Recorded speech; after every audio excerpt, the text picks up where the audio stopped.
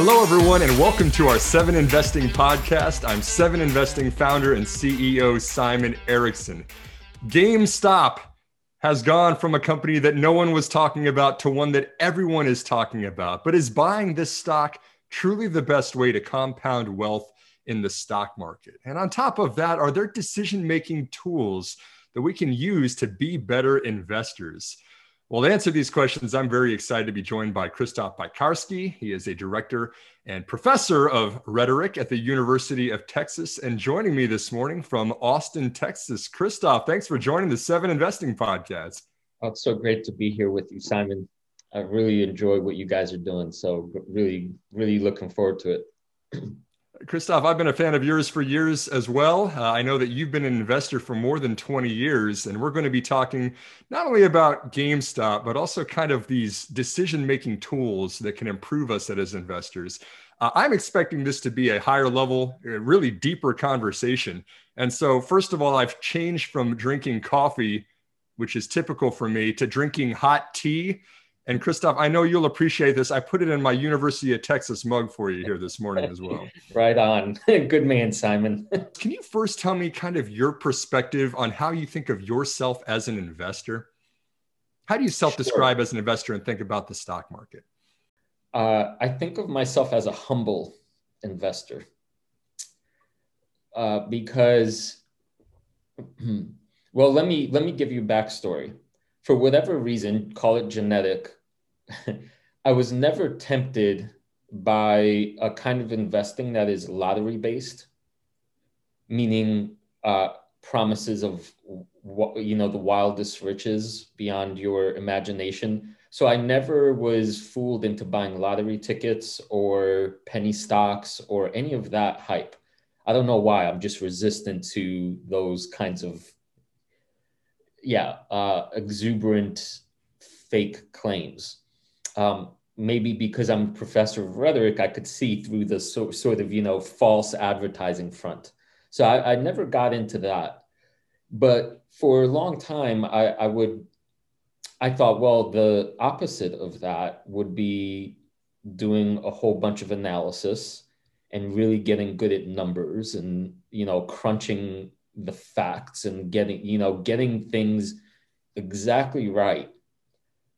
And I think for maybe the first, it was a long time, maybe not the first few years, but in the middle of my investing journey, that strategy of, I would call it mere analysis, proved more costly to me than anything I'd done before, which is counterintuitive to some extent.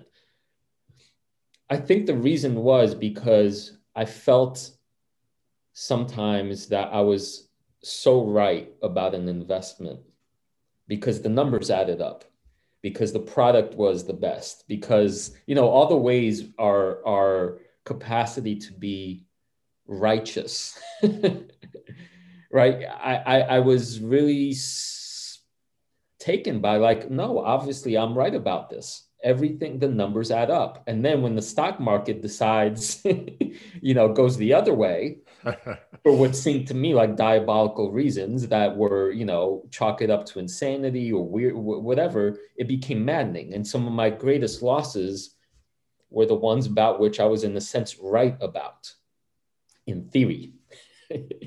And so that taught me, I think from then on, to try to have some kind of what I call, this is cliched, but balanced approach where obviously the analytical work has to be there.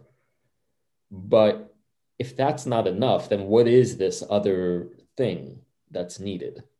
And that's when I drifted heavily into the behavioral side of things, the psychological side, the human side, the storytelling side, to counterbalance the analytical. And out of that, I think comes what I would call that sense of humility, that I invest with humility, meaning I may be right, I may not be right. If I'm right, great. If I'm not, I'm going to admit it very quickly with no sense of shame or no loss of, no damage to my identity, which then allows me to course correct and keep following the, good stories, the ones that are working. So I abandoned that sense of needing to be right. And I think, I know it might sound, here's the thing. I think if I hear myself saying that, it might sound fluffy to any investors getting in the game. Oh, here's a guy that just goes by some loosely defined code of humility. And yet I'm pretty sure this way of looking at investing has created more, higher returns for me than any other framework that I could think of. So let's get deeper into that then, because I know that Krzysztof, you kind of started a lot of your investing in kind of the mid to late 90s. You saw obviously the dot-com crash in the early 2000s that changed a lot of people's conviction in the stock market. But it kind of feels like there's some echoes of that today, right? When people are trying to jump in and out of stocks so quickly. I've been seeing a lot of messages that people are just saying that investing is easy right now. It's almost frustrating for long-term investors to hear things like that, because it seems to suggest that you can just get in and out of stocks and make a lot of money without really considering those risks. You have mentioned that you really believe in character of investing, and you mentioned things like humility and patience. What do you think about what's going on in the market right now, and what could possibly we do as investors as a whole that might correct some of this behavior? Simon, I think this is actually normal human behavior. In the sense that humans in general, historically, go through phases and cycles. I think the internet makes it easier for us to see more clearly what cycle we're in, just because it's, we all now have these tools that allow us to magnify behavior on Twitter and social media. But go back to any, historical civilization, there's booms and there's busts. And human beings are wired pretty much the same today as we were wired in ancient Rome. So when things are going well, we get big heads. When things start going poorly, we get overly pessimistic and downtrodden. I don't think that's ever going to change. In general. What can change, or I think what we can tend to in the moment, is identifying explicitly for ourselves, oh, this is a phase that we as humans collectively are in that seems to be getting overly exuberant, overly enthusiastic, overly, dare I say, greedy. And being aware of that's the phase we're in now, and then saying, okay, well, that's an important piece of data, isn't it? That is the service I think Seven Investing can provide for a lot of people. Not to shame, in other words, not to shame the people who are being kind of taken over by this mindset, because it is normal, but to bring a kind of awareness to them as these kinds of things you're making claims about on Twitter, about the ease of investing and posting your gains in a month, that is pointing you toward a greed mindset. And then you have to realize that historically that always ends badly. Yeah. And the long term, I mean, if done right, we do want to empower investors. We think that the stock market is something that people should actively be involved in. But perhaps YOLO, look how much money I made in the last 20 minutes, and let's brag about it to everyone who will look at my brokerage, isn't the most constructive behavior. No, I mean, right. Read any Shakespearean play read any ancient Greek, Hubris, yeah, poem. sure. Right. Yeah. The story always ends the same.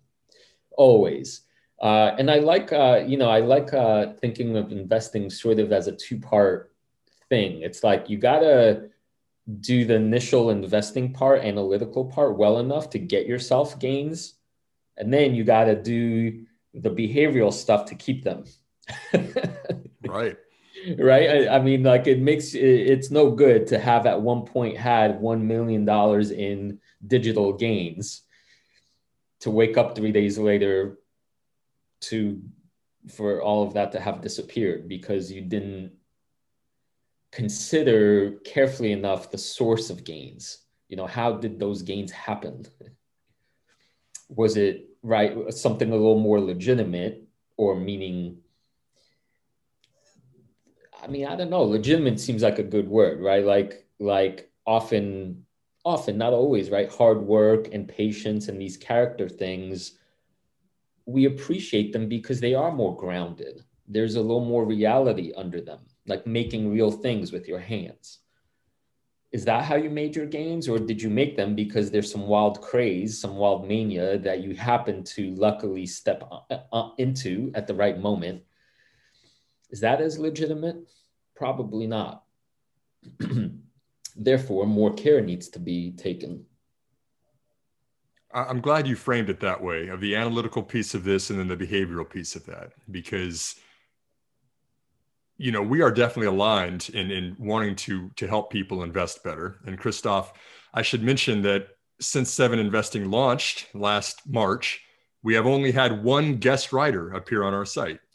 And that writer is you, who's written 2 articles now that we've featured directly on Seven Investing, because I think it's so important to take that next step and figure out, what do I do? How should I pull the trigger on this? I've got kind of these emotions about this. How do I control all this so that I'm making good long-term decisions? And so the two articles that you've written for the site, one was called Don't Panic, Why Don't Panic is Not Necessarily Great Advice, which is very interesting. And then the other is about the importance of patience. And without oversimplifying these, Krzysztof, because I'd encourage everybody to read through each of those articles, which we'll post to this podcast, the links for them. But there's kind of some consistent themes that you have. One is that I think that a lot of people are trying to oversimplify these managers in our minds that are either telling us, you've got to buy this stock, get in right now, or you're going to miss this opportunity, or the complete opposite of just completely stay calm, don't do anything, just let it ride. But in reality, perhaps there's some kind of middle ground between the two of those, that you should be listening to both sides of the spectrum. Can you explain a little bit more about your first article and what that means, Krzysztof? Sure. Yeah. This is, I think many of my responses are born from my experience as a Zen practitioner, which now has sort of been a guiding framework for me for, I want to say, 12 years. And that's what I wrote my dissertation about. So a lot of these ideas stem from that particular curious source. In the Zen framework, I teach, and I also teach a class at UT called the Non-Argumentative Rhetoric of Zen. I'll be there. I'm going to audit that one next time I'm in Austin. You're in. It's a life-changing course for many students that take it, because there's a pop culture view, I think, of Zen that basically makes people think it's about chilling out, relaxing, right? Not being swept up by some emotion. In one way, it's not wrong. It's just so overly reductive that it is kind of wrong. Because what you end up seeing is, if you ever encounter a legit Zen master, and there's not that many of them roaming the earth, so good luck trying to find one. But if you do, you'll notice that they do exude this remarkable sense of ease and calm. But what makes them legit and genuine is that that sense of ease and calm is not fake.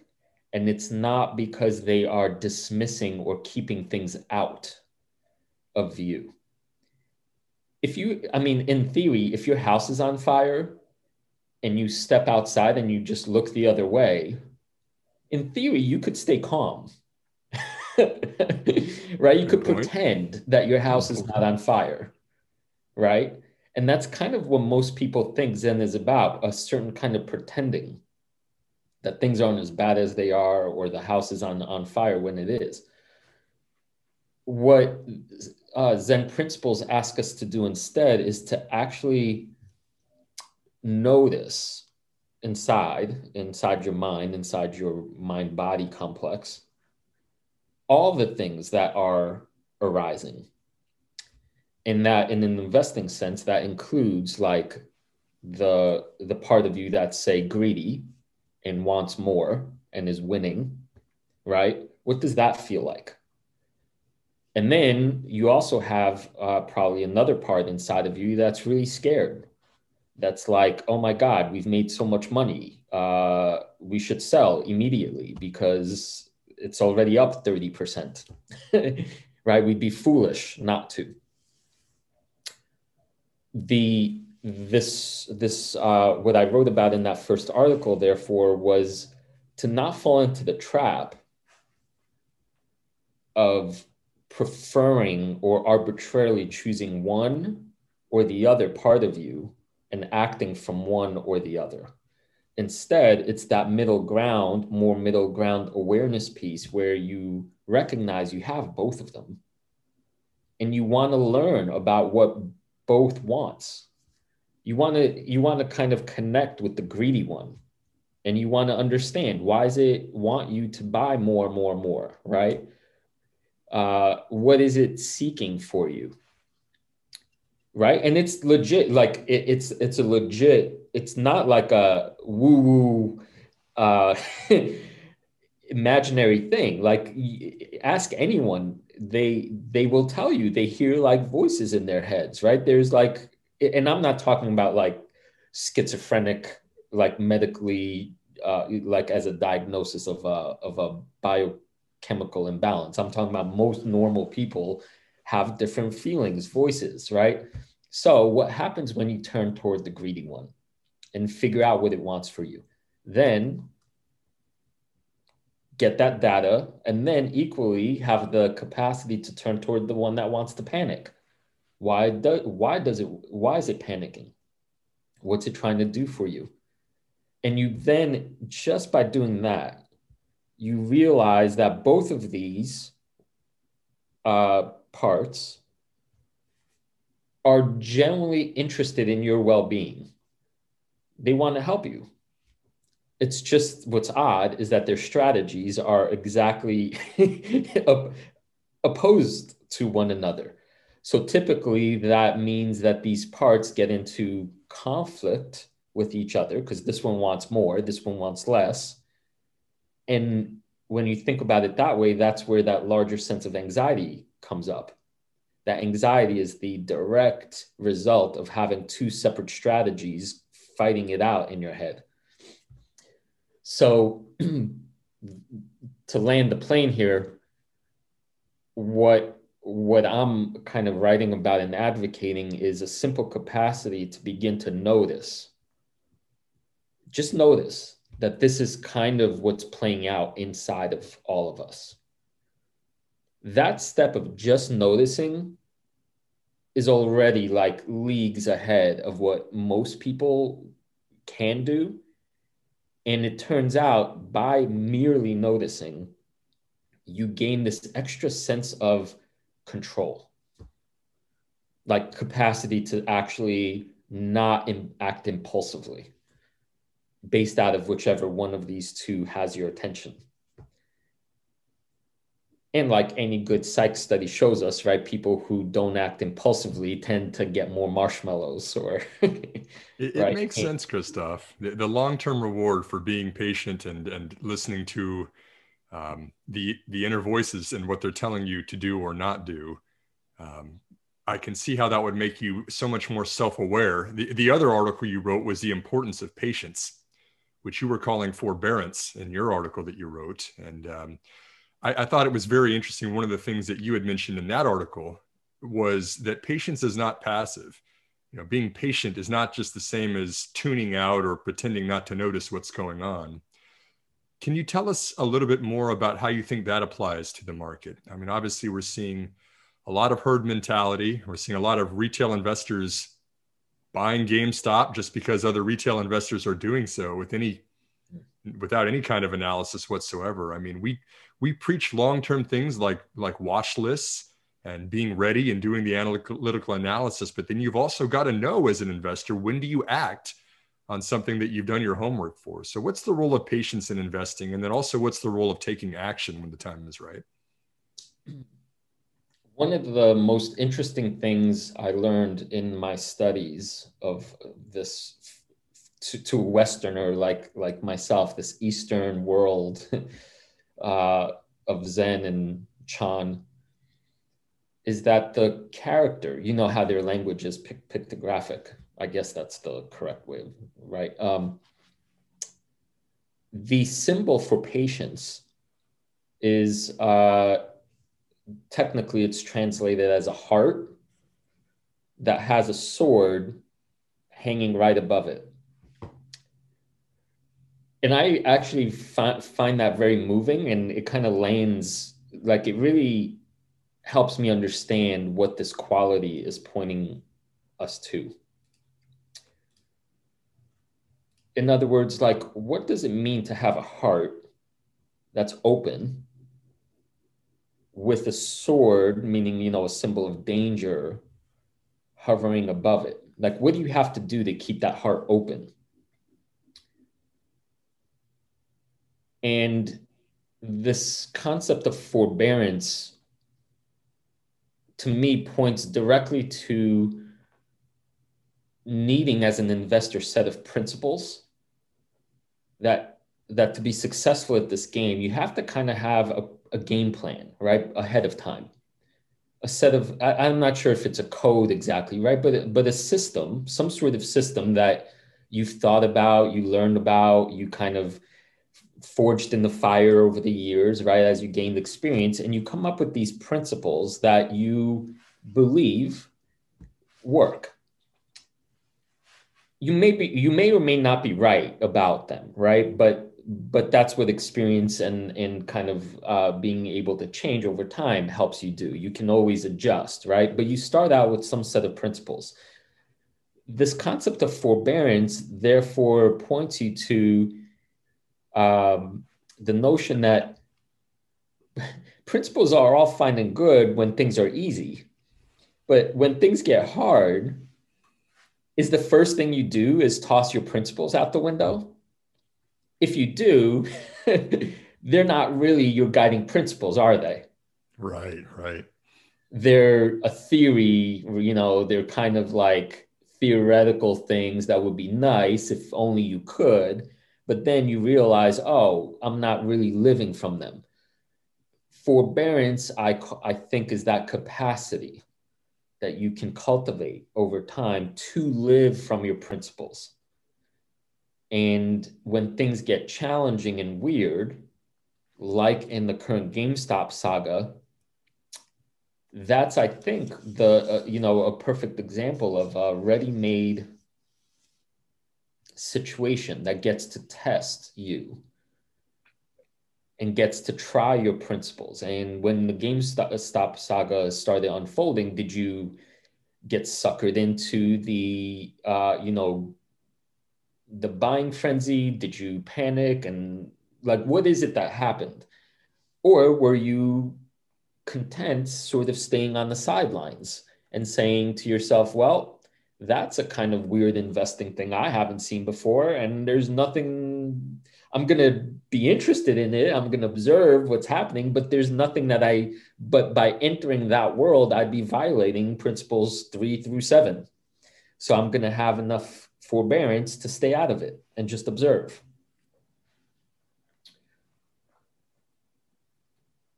Lost is an investor without principles. I think. We have 7 of them, Krzysztof, which we should post to this as well. And thank you for the spot up on them. There was one other thing in this article that really caught my attention that I thought was quite insightful. And that is you were pointing out that we never have complete information as investors. And I think that this is kind of another one of those emotional anchors of we say, oh, I'm really interested in this company. Maybe I'll buy it, but there's something that just kind of holds us back from actually hitting the buy button, from actually taking a position. Maybe it's, maybe I just haven't done enough research, or maybe it's too expensive of a value, whatever it is. We never get complete information as investors. We can't know everything. What types of companies do you invest in? And what generally prompts the moment of action for you to purchase a new investment? Mm-hmm. Great question. I've got plenty of hot tea if you need to take a minute. Yeah. Well, I'll confess to you that I also, since a fairly young age, I was hit pretty hard by the poker bug. That I became fascinated with.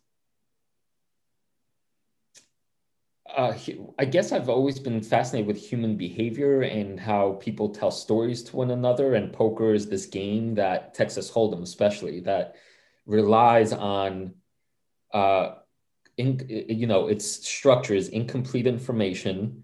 And then on the highest levels, you're not really playing the cards, you're playing the other people. And so I've more than dabbled in this world. And, you learn, for example, that sometimes 6% of the time, you might look down at your hand and see aces. Well, aces are a funny thing because aces are the best hand that you could be dealt. So you're, about approximately 82% favorite to win. And 82% is a pretty high percentage, right? So many people then get all excited about their aces, and most of the time they do well. But you then also have to realize that 18% of the time, they're not going to win, even though there's nothing better. Statistically, 18% is still pretty high. Right. Right? I mean, if 1 of 5 times you cross the street, you're going to get run over. You're going to, right? It's not as simple as it seems, right? So given this framework that even in the best of times, there's no such thing as a sure thing when we're dealing with incomplete information, I think over time I've let go of needing to be right, or, I got rid of that perfectionist part of me. I got him to relax. I have these conversations in this parts way, saying, I know you want the best for us, and I know you want 100% accuracy. And I know why you would want that, because it's safer, because of course we want to invest in things that are 100% given. And that's actually not how the world works. So thank you for sharing with me your concern about the need for accuracy, but in this case, we don't have it. So we're going to have to proceed anyway. And so once I kind of negotiate in me the reality of the world, I tend to lead with companies that, this sounds cliched and hokey, but it's true, feel good to me. And so that's kind of a 2-part thing itself. When I say feel good to me, one, on an almost literal level, because I'm deeply concerned about ethics and morality and the impact that my actions have on others and that some companies' actions have on others, I simply won't invest in the company. I don't care how good their numbers are, if I think they are doing explicit harm, like knowingly. So I just don't touch any of that. Like, the world is complex enough. or troubled enough. I don't need to participate in any way in that kind of thing. So therefore, if there's a company that I actually believe in the mission, or I actually think they're helping, solve an important human problem, I get excited. That's what I mean by feel good in one way. But the other way is like by feel good, I then do the analytical piece of it.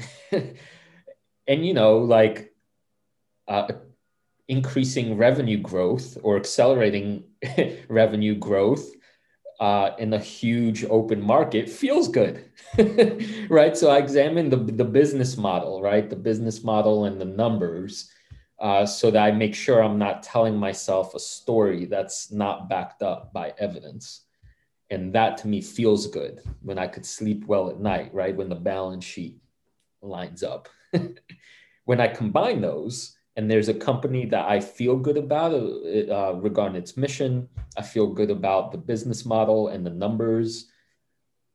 I'm like, I then talk to my, that inner perfectionist, and I say, well, we might get this wrong, but the principles tell me it's worth enough consideration to try out.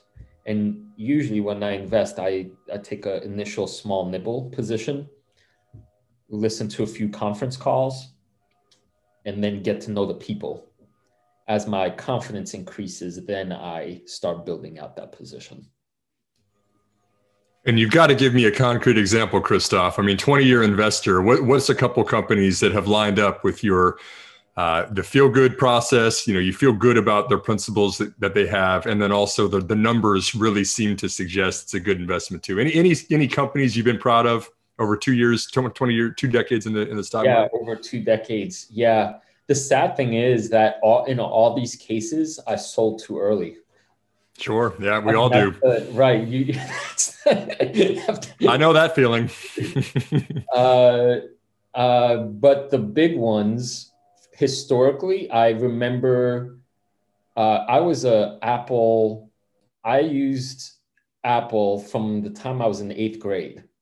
So basically before Apple had the big combustion of like becoming a dying company and Steve Jobs getting kicked out of the board, I always loved the product.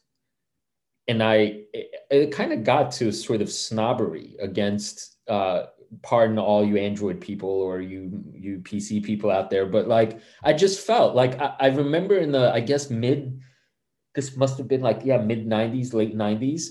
I remember loving the product, loving the mouse, loving the colored Apple, like everything about it felt better than what I saw my PC people have to go through with the DOS, weird, like carrots and weird hieroglyphics on the screen.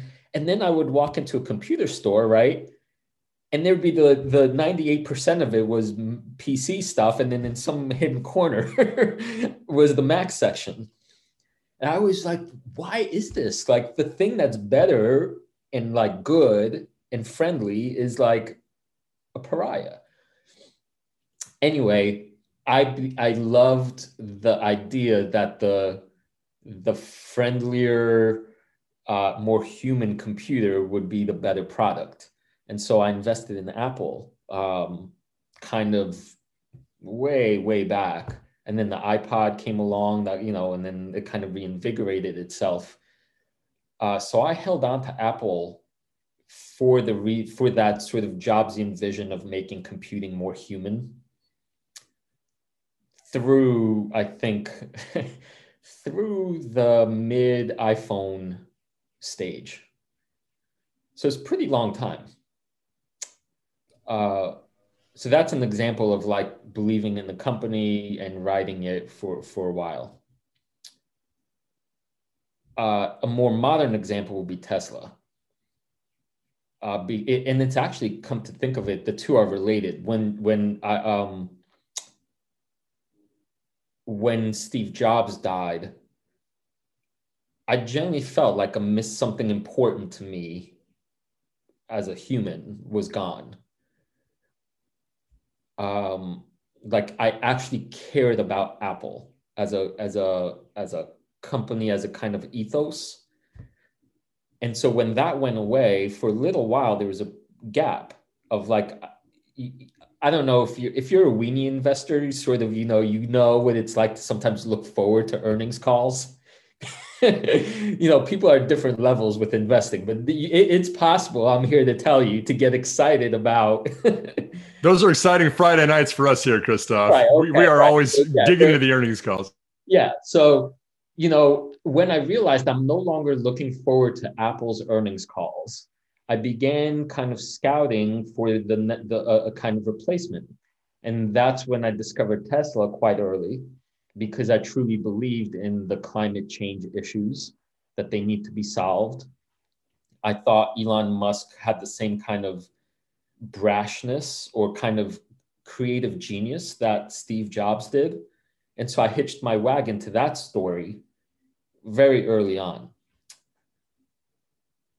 So that was a successful investment for me for quite a while. And then I sold too early when there was all the market manipulation and bankrupt, nearing bankrupt. Like there's a lot of uncertainty that my own threshold was not willing to hold through, but that's kind of separate. So one other topic I wanted to chat about, and I think there's some investing takeaway on this, but I want to extend your Texas Hold'em analysis of the poker playing to investing and talk about the incomplete information, but then also adding to positions over time. Because as you know, as a poker player, you don't have to go all in before you see the flop. You get more cards that you get to see over time. And just like in investing, you don't have to put a full position or put everything in right up front for a company. You can add to it over time. And I think one of the games we also play with ourselves as investors is valuation. We say a company's just too expensive, or, I just don't know. It seems like it's too expensive for me to get into.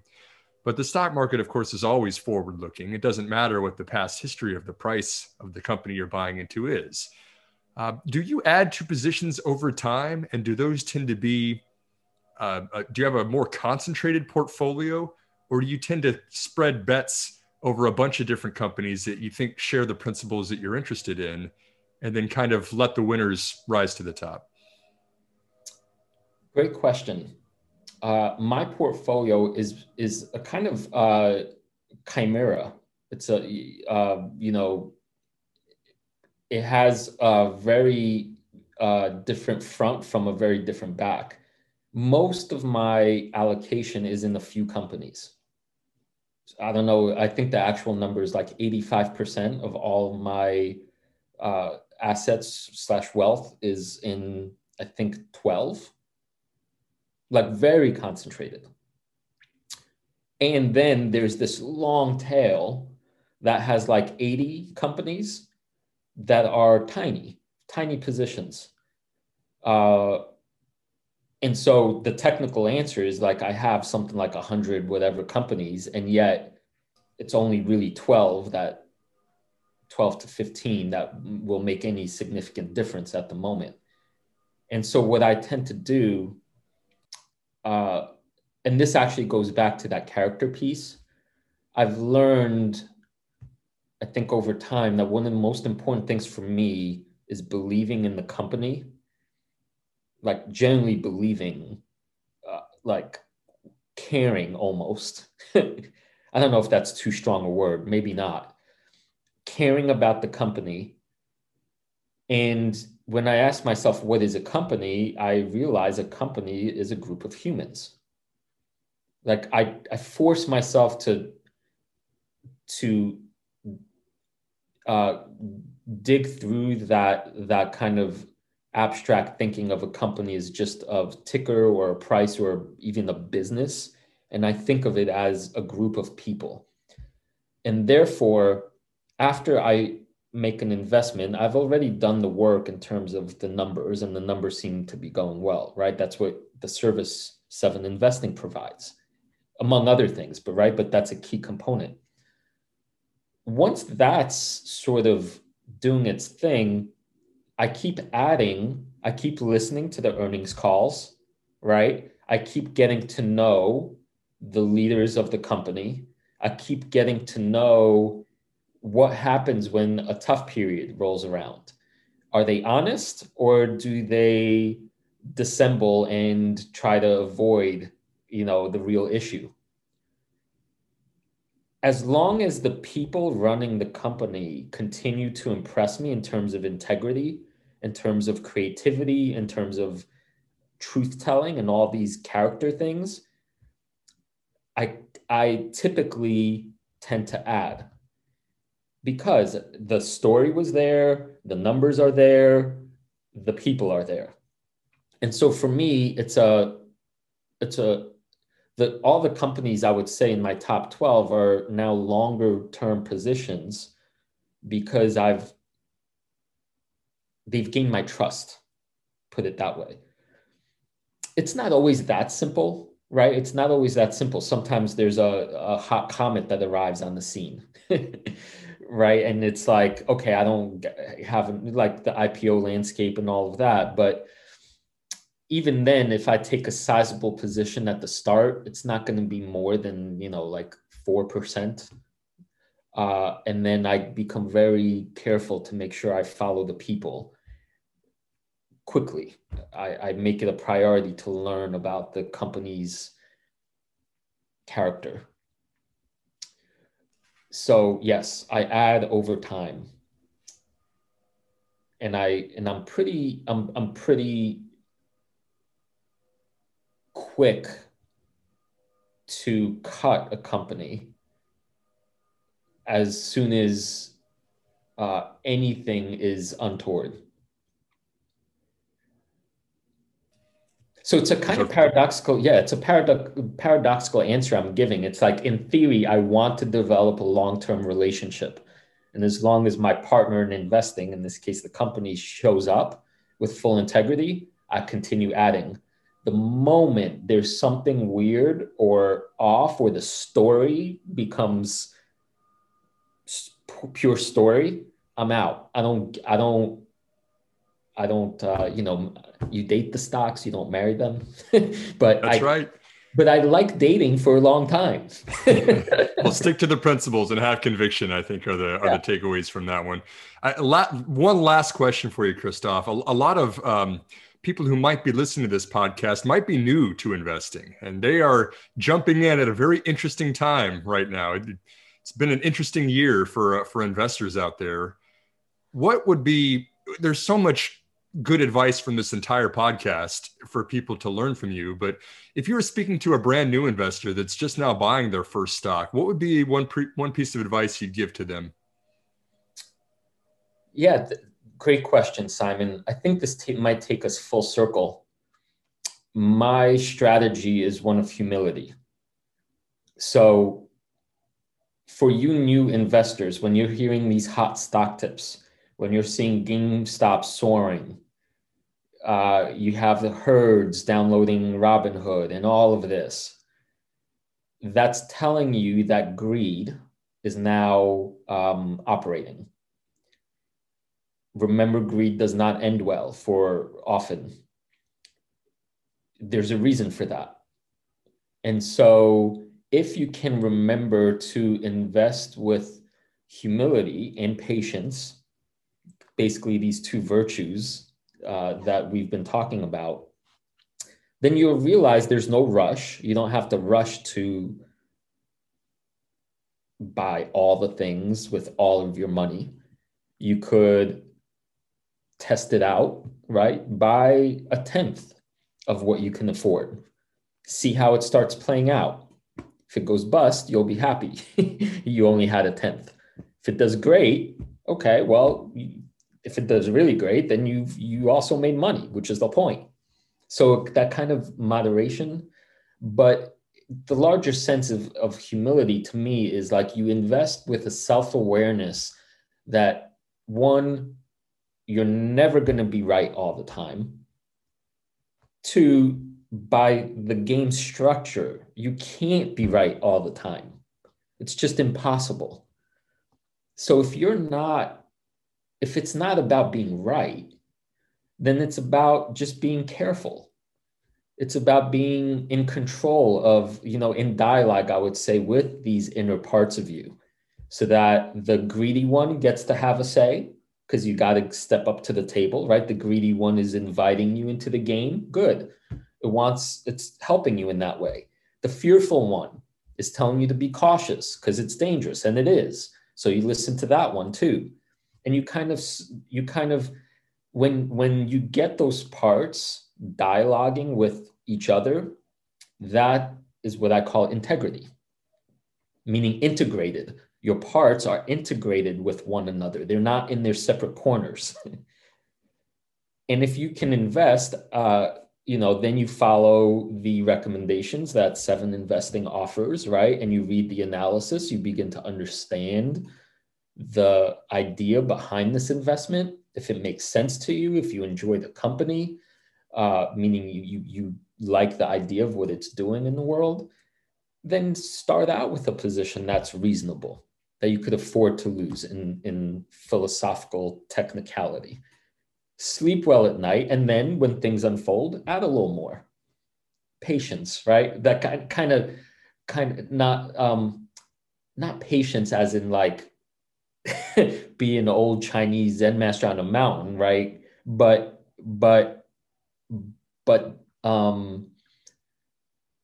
if you invest with integrity out of principles, it feels good because you're not going to be pulled and pushed by these impulsive parts.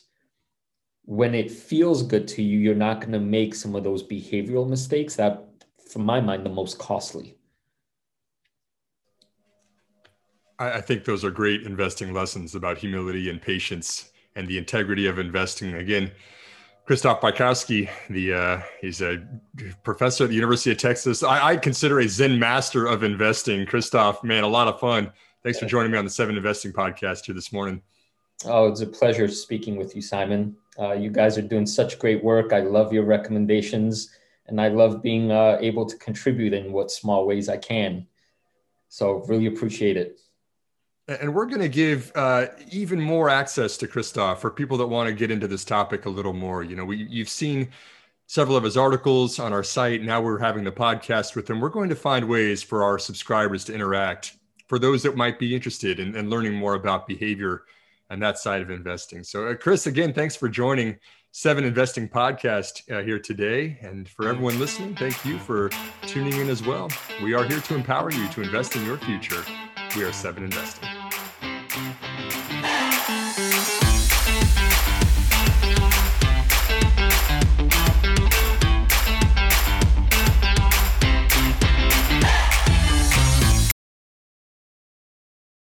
A reminder that people on this program may hold positions in the companies that are mentioned. Buying and selling stock carries financial risk, which could include the loss of capital. The views in this program should not be taken as personalized advice. Before acting on any of the information provided, listeners are encouraged to consult a financial or tax professional.